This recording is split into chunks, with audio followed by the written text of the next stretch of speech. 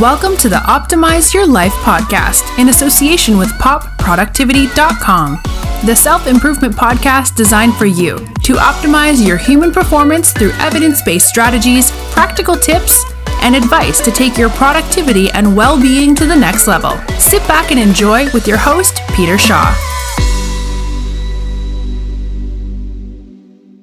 Hey everyone, and today I was delighted to be joined by former Leinster Rugby Union player and Irish international Bernard Jackman.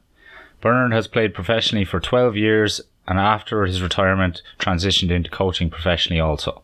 Bernard has coached numerous domestic clubs here in Ireland, but also professionally in Grenoble in France and in the Dragons in Wales. It was a great discussion as always with Bernard, as you will find it very difficult to find someone as open and willing to share information and their knowledge as Bernard. We talked about leadership, culture, and his time as a coach. We also delved into how he dealt with being sacked as the Dragons head coach and the learnings he took from it. There's a lot to learn from his transition from professional rugby into the real world, where he works now in corporate finance and data with Refinitiv. The most fascinating aspect of the discussion was Bernard taking us through his individual development plan, and he gives us insights into his own IDP and gives us details on how best to set one up for yourself. These plans, in my opinion, are very useful and practical for us to grow and improve and achieve our goals in all aspects of our lives. Finally, we are now live on Apple Podcasts and iTunes, and we would really appreciate it if you could take a second to leave us a review and to subscribe to the podcast if you're enjoying the episodes. This will allow us to continue to grow and provide you with more episodes with great guests. I hope you enjoy the show. What's up everyone, and welcome to another episode of the Optimize Your Life podcast. I'm joined today by Bernard Jackman. How are you, Bernard? Very good, thank you. So for the listeners, I suppose, do you want to give yourself a little bit of an intro, background and on your journey so far from your rugby experience, and maybe touch a little bit on your coaching experience as well? Yeah, sure. I grew up on the Wicklow-Cardiff border, 5 miles from Tullow, 5 miles from a place called Shillelagh. My father's a cattle dealer, so I grew up on a farm, and Gaelic football is my first love. And played Gaelic football until I was 20, but I went to boarding school, Newbridge College, when I was 12, and took up rugby there. Loved it. Played in the senior cup team. Didn't make any representative stuff. Went to DCU to study international marketing in Japanese, and ended up playing in Clontarf after 2 years in Lansdowne. And kind of was a little bit late developer. Had a very good season that season. Clontarf got promoted from Division 2 to Division 1, and Brent Pope was my coach, the TV pundit. At the end of that year, I was supposed to go to Japan for my third year, 6 months in college, 6 months in work, and rugby on professional. And Warren Gatland offered me a contract. So I was the first crop of contracts ever given out in Irish rugby. I didn't go to Japan, obviously, because I went to Connacht, but I ended up getting a degree in business studies. Warren Gatland let me stay in college and commute. The season was much shorter, and from there, I ended up being a professional rugby player for 12 years. I had a year out where I was a pharmaceutical rep. I lost my contract. I failed a medical. Went back pharmaceutical repping, and then went back into it. Did 2 years in Sale Sharks, 5 years in Connacht, and 5 years in Leinster. So that was my playing career, and then I went into coaching. I went to France to coach in a place called Grenoble in the top 14 for 5 years, and then I had 2 seasons in Wales with the Dragons. And now I'm in the real world. I'm an account manager for a multinational corporation called Refinitiv, which was formerly Thomson Reuters. So be competing with Bloomberg in the data space, the financial services. Brilliant. So obviously you've a vast experience going for you there in terms of your CV and professional rugby as a player and as a coach. I suppose for our listeners to try and relate a bit to what your experience is, do you want to talk about a little bit of the leadership side of your coaching? Like obviously starting out, I know you went to New Zealand, was it, for a few weeks and tried to build on your system and try to build on your I suppose your understanding of culture and leadership from a business sense, and I suppose how that translates across the sport. Yeah, so I'm fascinated by high performance, and leadership is a core component within high performing individuals and high performing organizations, teams, sports. I went back when I retired in 2010. I went back and did a master's in UCD in sports and exercise management, and my thesis was on the correlation between high performance behaviours in sport and business. So I went to New Zealand, as you said. I spent 5 weeks with a week with each of the 5 Super Rugby franchises there. So the Crusaders, the Chiefs, the Blues, the Highlanders, and the Hurricanes. Then I went to Melbourne Storm, who were a very successful rugby league team. Won a couple of titles, and then I went to Man United, Wigan Warriors, the National Academy in France for tennis, ING in Florida, and from a business point of view, I went to visit Dyson, Toyota, Rolex, and Rolls Royce to try and see was there a common trend in teams or organizations that have been sustainable or successful over a long period. And the leadership angle is massive. And I think my finding would be, or my summary would be, that those organizations put a huge value on leadership, and it's not autocratic. I mean, you'll find really strong leaders through all the different departments or sections of the business or team. And those people tend to have a very strong sense of identity, a very strong sense of their own values, their own strengths particularly, and have a very strong commitment to the vision of the organization. So, that's really important. And I think once you know a lot about yourself and you understand what you are made of, what you can bring to the party. As I said, the strengths are huge. Then I think it's far easier to become a leader. And obviously you need to have an environment where, the big thing now is psychological safety. So where people feel that they can give their opinion, or they can set the strategy, or play their role without risk or danger. And, probably one of the best leaders, I've ever worked under, always said to me, rather than ask for permission, I'd rather you didn't ask for permission, but ask for forgiveness when you get it wrong. And again, that's a really strong sign that they believed in me, and I had the right to go and try and make things better. So that's the kind of leadership model that I feel is really important. Obviously, it starts with the individual understanding themselves and what they bring and why they're unique. And then secondly, it's to having that environment where people aren't afraid to make mistakes or to give their opinion.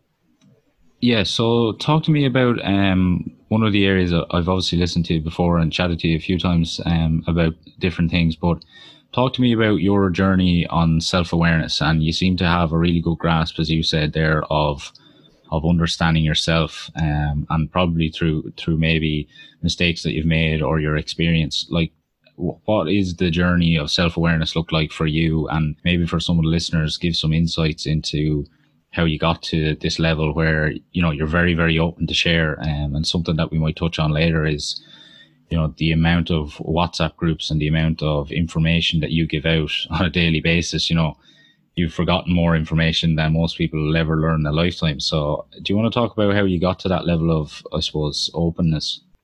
I've always been very lucky. I've had strong leaders. If just from a rugby point of view, if you look at, I played under Michael Cheika, Warren Gatland, John O'Gibbs, Steve Diamond, Jim Mallender, Alex Wiley, Declan Kidney, Eddie O'Sullivan. So I had people who had real clarity around, what their vision was, what the mission was, and what the minutiae was to try and achieve that. And that can be inspirational if you're interested in that element, and you want to become a coach, you want to become a better leader. You try and, I suppose, see what they did and why they did it. And also, I think I've had a lot of setbacks as a player. I struggled lots of times. I was dropped a lot of times. I was dropped from Ireland, I think 11 times. But I knew what I could bring to the party as well. So I looked at myself a lot and said, okay, well, these are things that I'm not really good at. And when I get dropped, they're the things that, coaches tell me are the reasons why I'm dropped, or someone else is ahead of me. And obviously you want to work on them. But I always was very good at saying, well, these are my super strengths. So whether it's resilience, actually would be one of the things that I would see as being a strength of mine. And that's why I don't get bothered too much by setbacks or or being out of favor for a short while. I think once I'm continuously trying to improve those super strengths and obviously improve my weaknesses, that's all I can do, is all I can control. And but it would be a case of, I suppose, looking at myself, and that's why I would always say to my players, you should be able to tell me, without having to think about it, what your three biggest strengths are, or what you bring to this organization. And some of them will be, something athletic, or others it won't be. It'll be their, intellectual property. It'll be their charisma or their doggedness or whatever. And I will, and I'm working with some people who are looking to get better outside of sport in a mentorship role. And I think the starting conversation for me is always around what they see in themselves. And I think once you understand yourself better, I think you've got a far better chance of developing that growth mindset, but also understanding what you need to work on or what you need to do more of. And they shouldn't be always aligned to your faults. I think, I'd be 80-20 on the strengths. So yeah, and I don't think it's a hard thing. I think we don't spend enough time actually kind of understanding where we're at in our journey, and why we should be successful, and why we can help ourselves and our families achieve our dreams. Yeah, that's brilliant.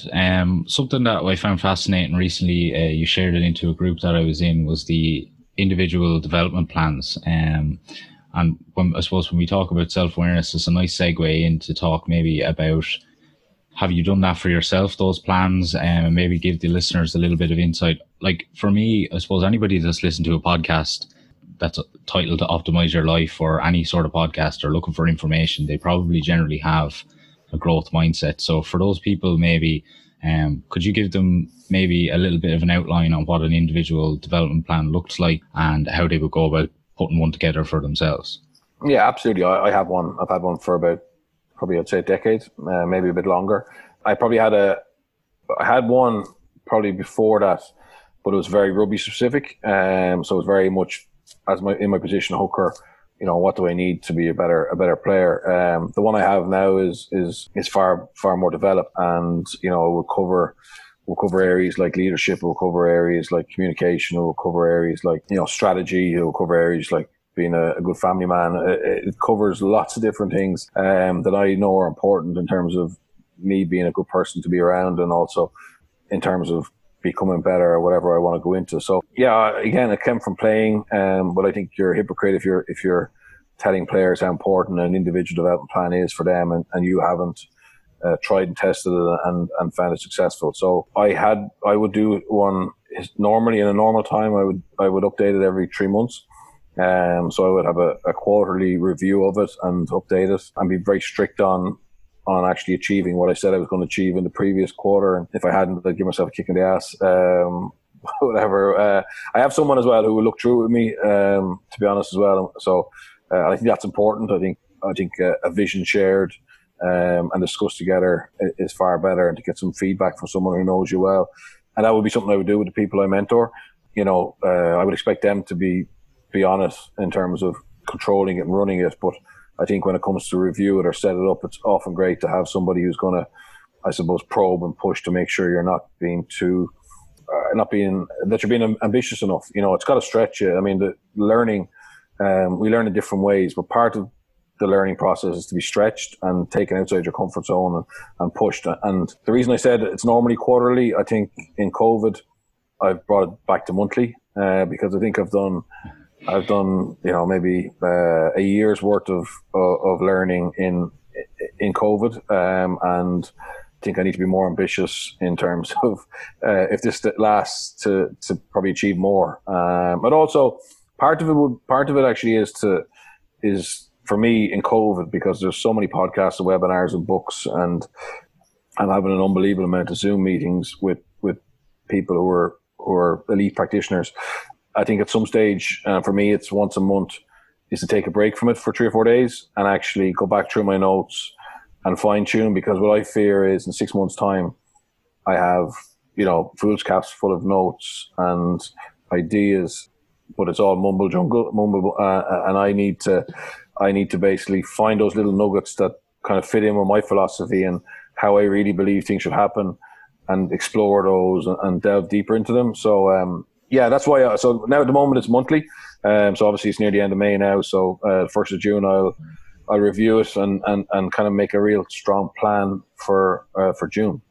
And you mentioned there about giving yourself a kick in the ass. Like, I suppose, what does that look like if, like, a lot of the listeners are probably trying to improve themselves? And, you know, some of the things that come with that is people being very, very negative. And you mentioned the 80-20 in terms of your super strengths towards your weaknesses. But I suppose in an individual development plan, like, how do you look at that with your mentor or whoever you're working with that has a look at it? How do you decide, you know, that really is a negative thing, and how do you go about changing it? Is it as simple as, I'm not happy with that and I'm going to change it, or is there a process that you follow, or a way you kind of measure these things?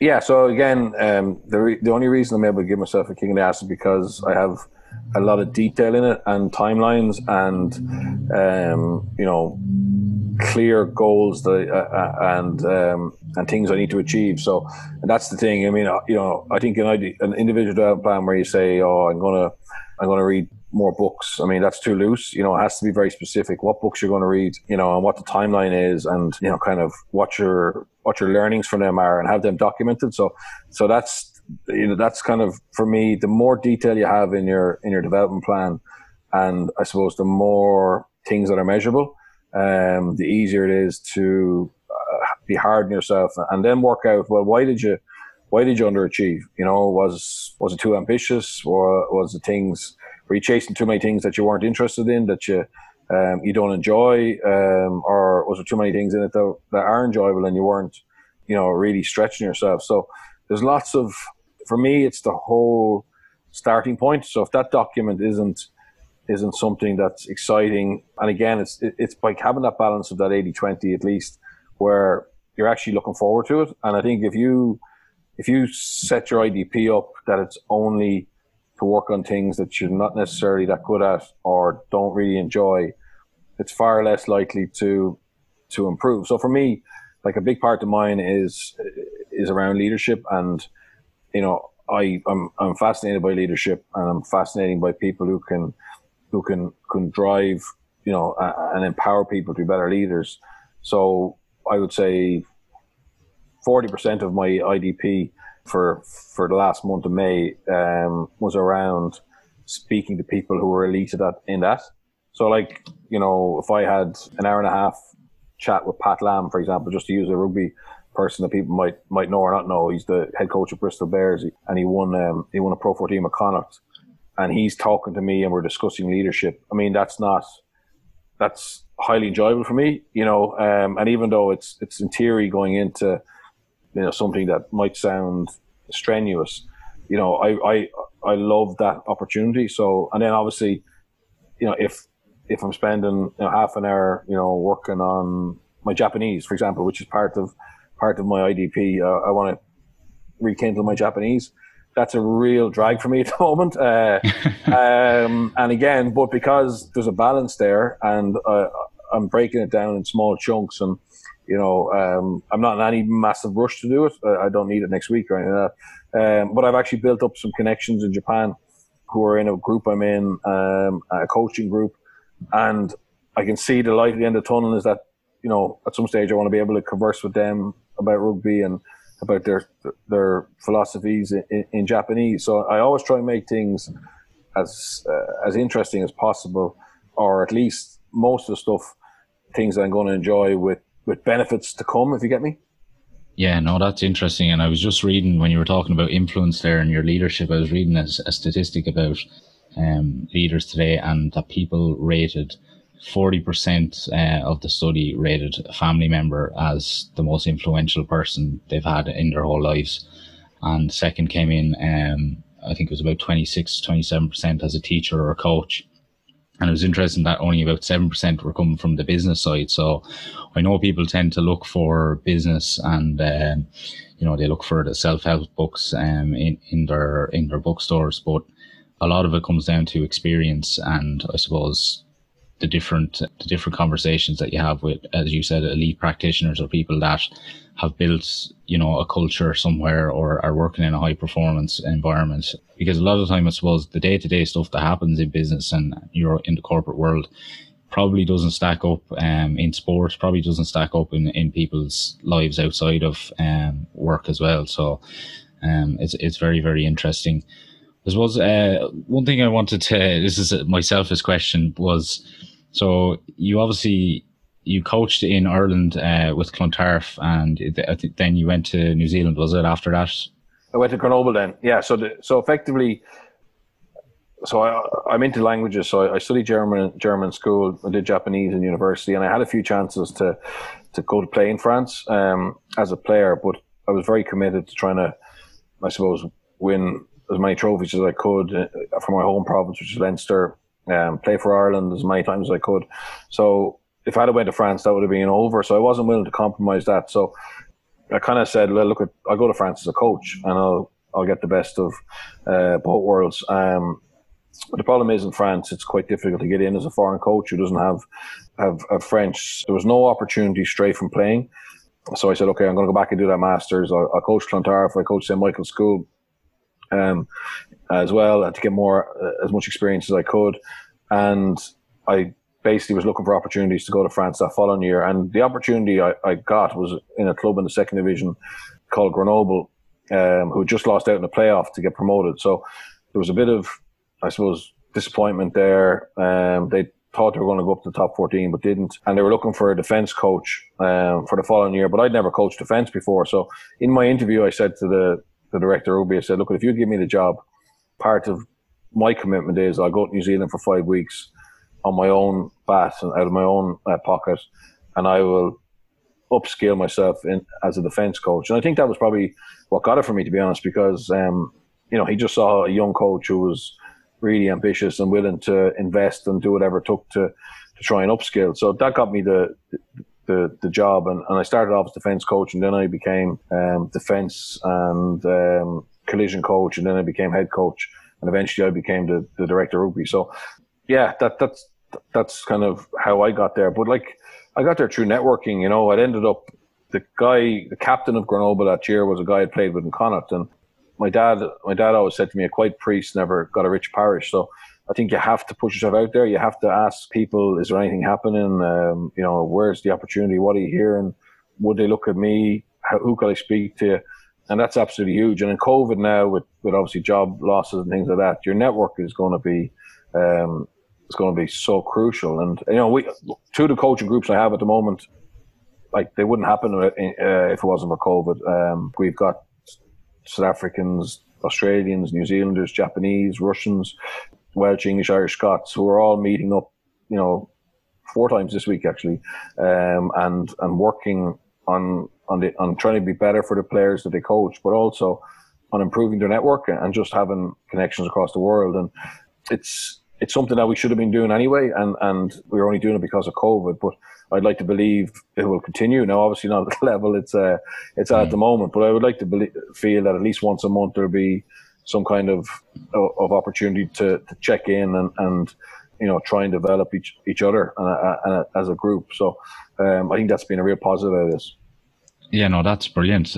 I just wanted to, with the Grenoble, your time over there, like, I suppose you've obviously did numerous different roles over there, but for my selfish question was, obviously in France, for some of the listeners that may not know, and I suppose the lower you go down in terms of the division, I suppose the culture around high performance, wasn't really there. It's probably improving at the moment, but in terms of the S&C, the sports science, looking after their bodies, nutrition, like, it can be very, very loose over there. So I suppose, what was it like for you going in and kind of looking at this coming from Leinster, from really high performance setup, and going, probably tearing your hair out going, what's going on here?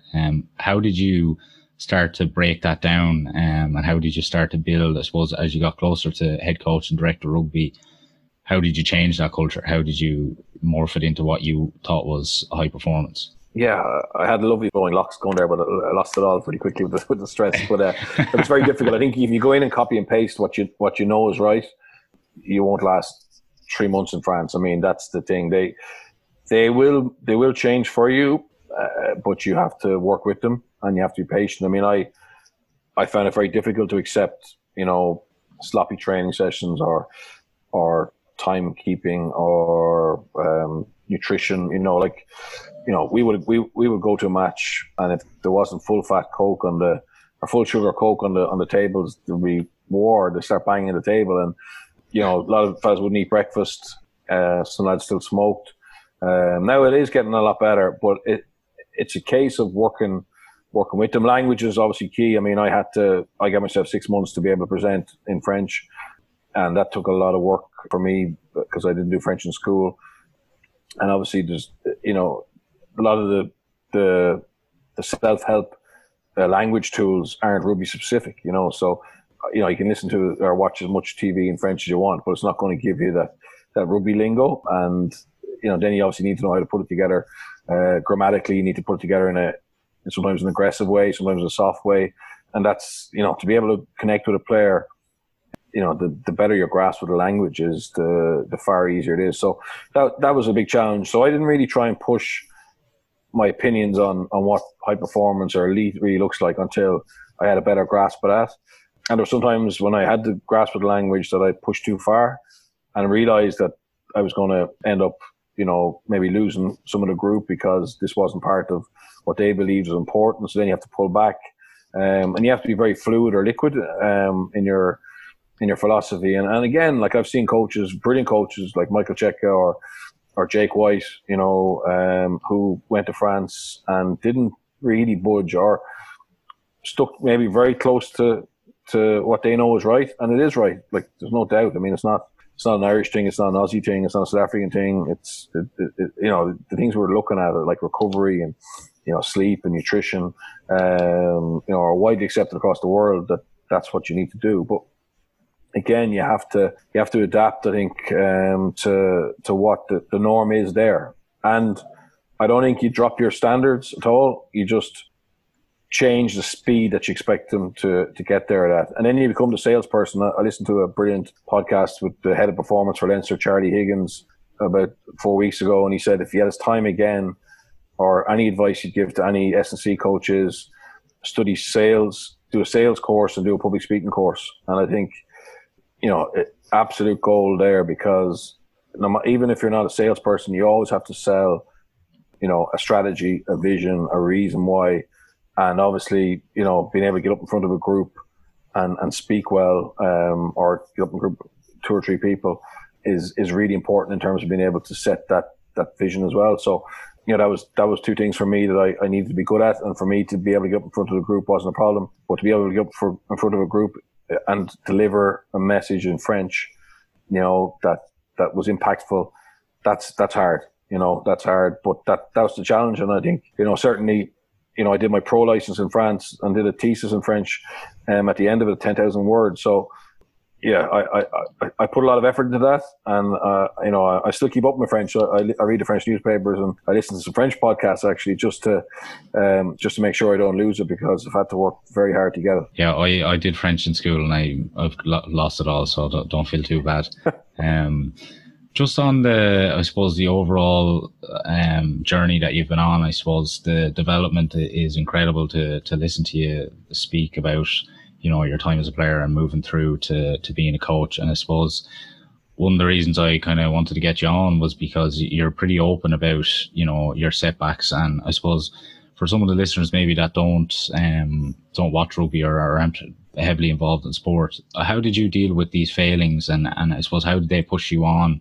If you want to give people maybe a couple of examples of failings that you had and how that's changed you as a person, or how you go about things now.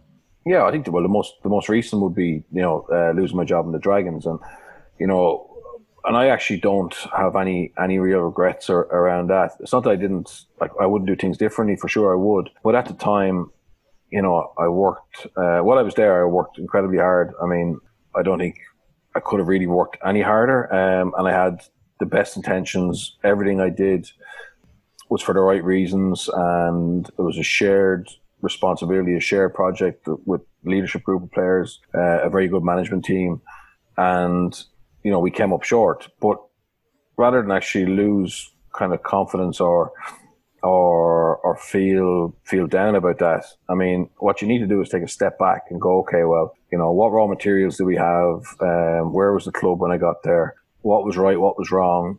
Did we Did we disapprove the things that were already right? If we did, well, then we have to take responsibility for that. Did we try and fix the things that were wrong? Yeah, if we did, did you put thought into it? Did you speak to other people? Why didn't it work? And if something that we tried didn't work and it was down to me, well, then I would hold my hand up and say, yeah, that was a bad call.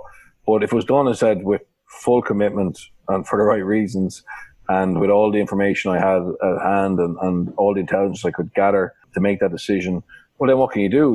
There's only so many teams who have success, but you have to factor in, as I said, all the ingredients. Like if a really good chef has bad ingredients, he's going to find it hard to compete with a chef who has great ingredients. And that's the same in sport, the same in business. So, and again, it's not saying I didn't make mistakes. Absolutely, there's things I learned from it and could do differently.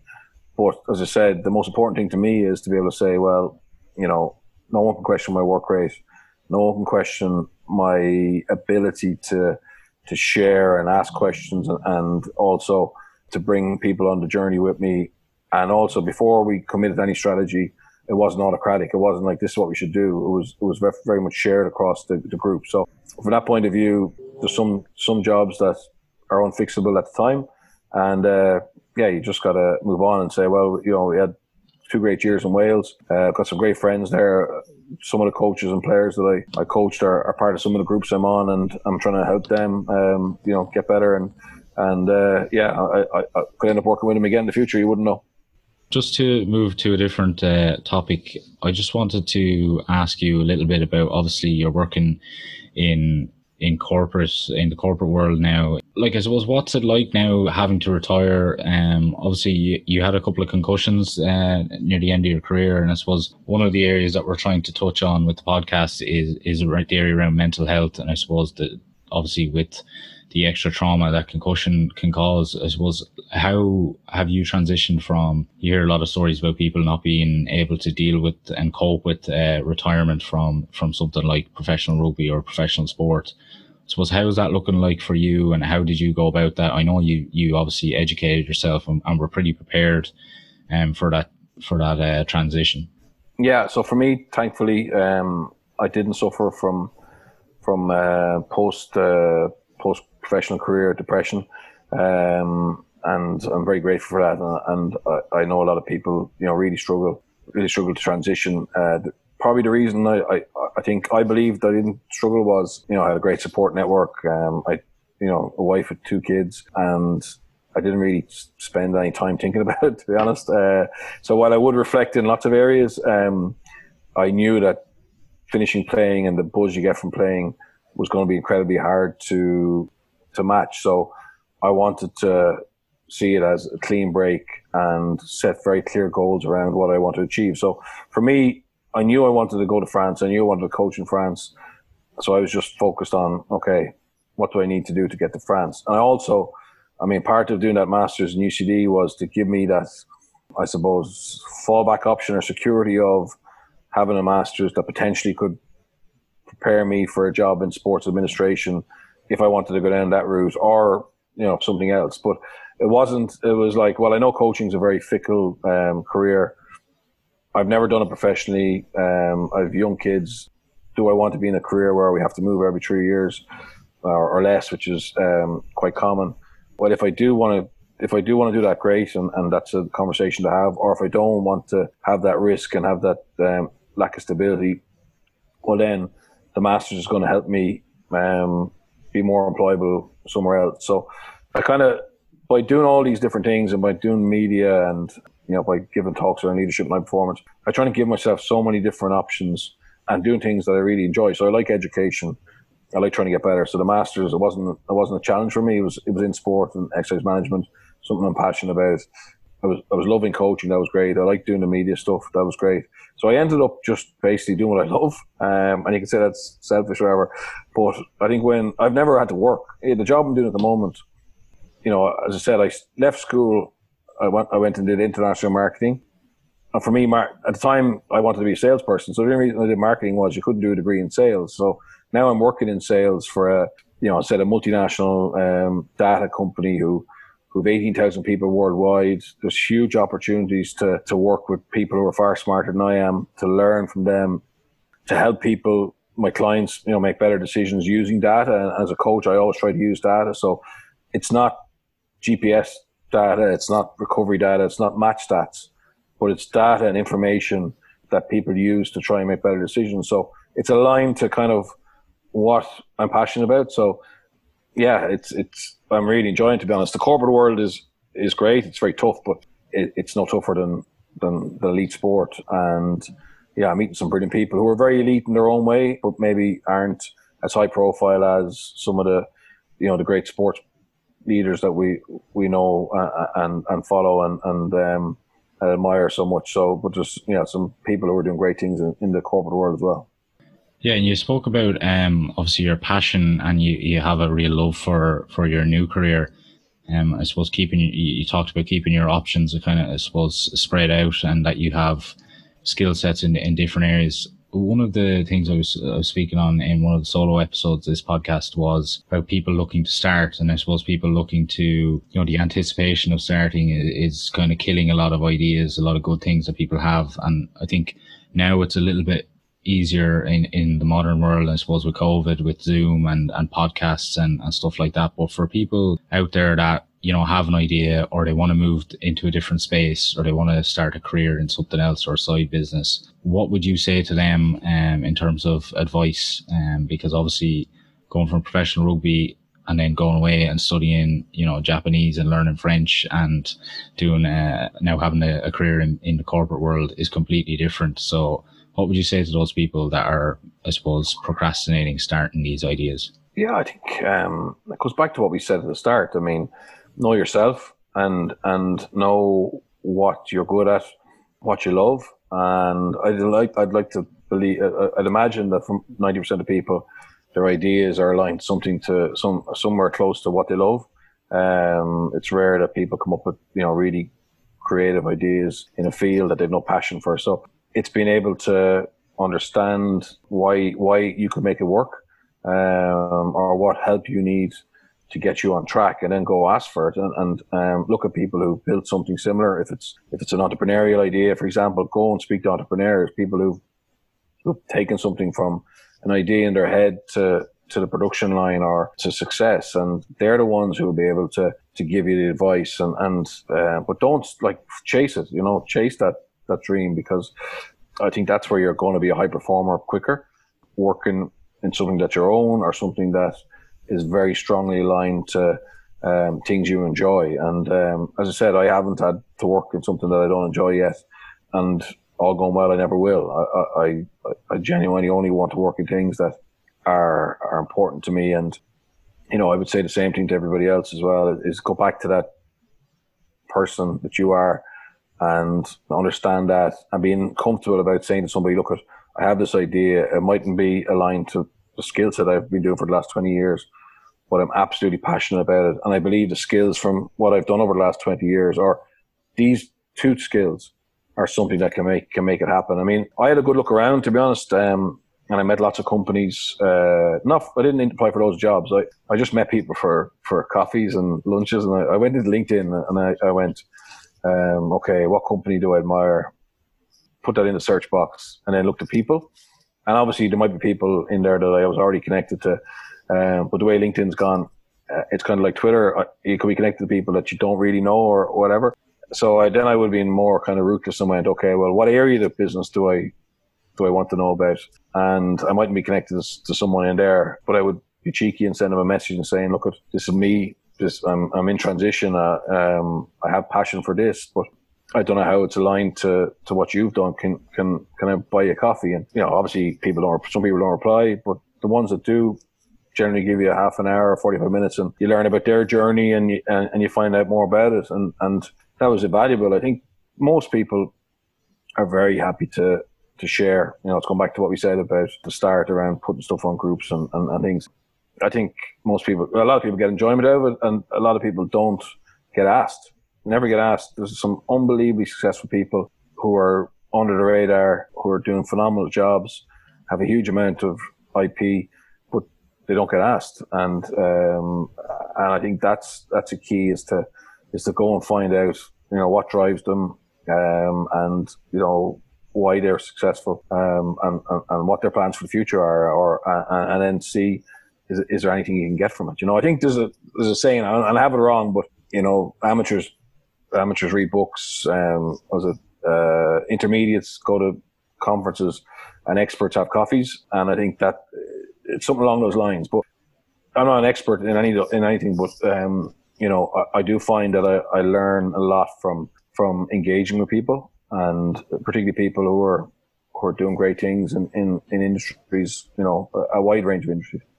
Yeah, no, it's fascinating, and you've always kind of been very, very open and informative. I remember it was only a couple of months ago I messaged you on LinkedIn. I think it was about 5 p.m. to jump onto a late call up, a webinar at 7 p.m. and sure enough, like Trade-Lock and Coppers. You came on, and in fairness, you gave all the information for free. And I find the people that open their folder, and give you all the information are the people that are at the top of their game, and they're the people they're always ahead of the curve anyway, and they don't have any secret sauce.